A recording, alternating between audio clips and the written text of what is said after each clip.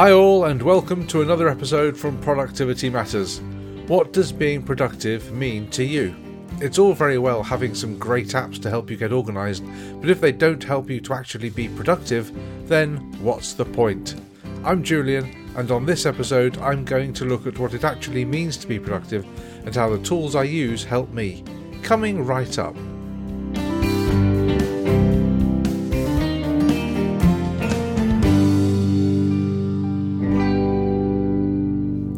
If we're to understand how the tools and methods can help us, then we need to get to the heart of productivity and what it actually is. Productivity means different things to each of us, but one thing I think we can all agree on is that it's the means to getting things done in the most efficient manner. It may be that the easiest way to do this is using good old-fashioned pen and paper, a chart on the wall to track tasks. However, as we know, the tech world has been overtaken with all sorts of software and apps to help us do something better. Throughout business, there are tons of methods designed to help navigate the swathes of red tape and challenges of project work. If you've listened to previous episodes, then you'll know that I'm a big proponent of using the tools available. They've helped me to get organised, and they should help you too. However, there is an important point to note.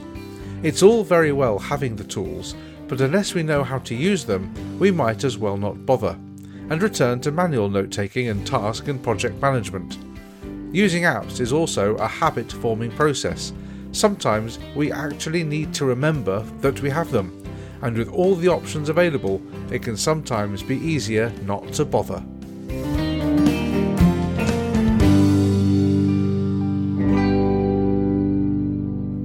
On the other hand, do you actually need the app? Does having an app make you more productive, or does it, in reality, slow you down? Until you have used the app or software for a while and got used to it, it can actually seem to take longer to do something. Consider you have a big task to complete. Alongside it, there are smaller pieces of work that also need to get finished. What do you do first? Well, and remember this is my opinion, what you should do is focus on that one big task, the one that looks hard. Get it done. Get it out of the way. You'll feel a great sense of achievement once it's complete, knowing that finally you've done it.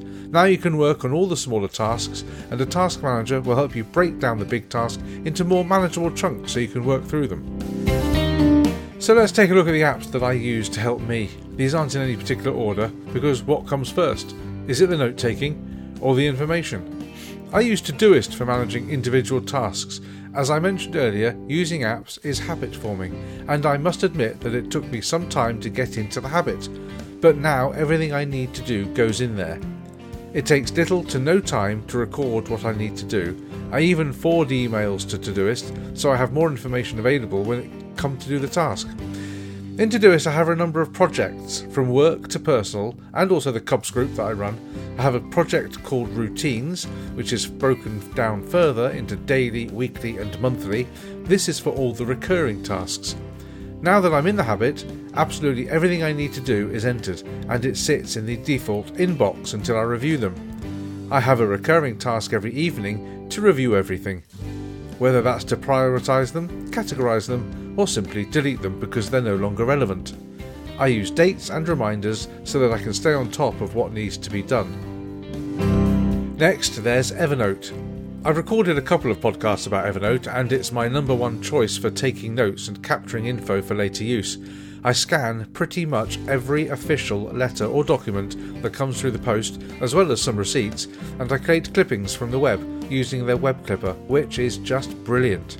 It's a terrific app for storing notes and thoughts and important information, instantly available across a multitude of devices. I can set reminders for notes to pop up at a certain time, and I've also created a Zap, through Zapier, that has that reminder also appear in Todoist. It's all joined up. Using a good email client will help to manage mail. I use Spark at the moment on my phone and MacBook. The smart inbox means I always have a zero inbox, which is nice and clear because I deal with them pretty much straight away. Spark also has an integration with Todoist and Evernote, so I can easily and quickly add an email to the relevant service as needed. I use Fantastical too as my calendar, I like the natural way that events can be created.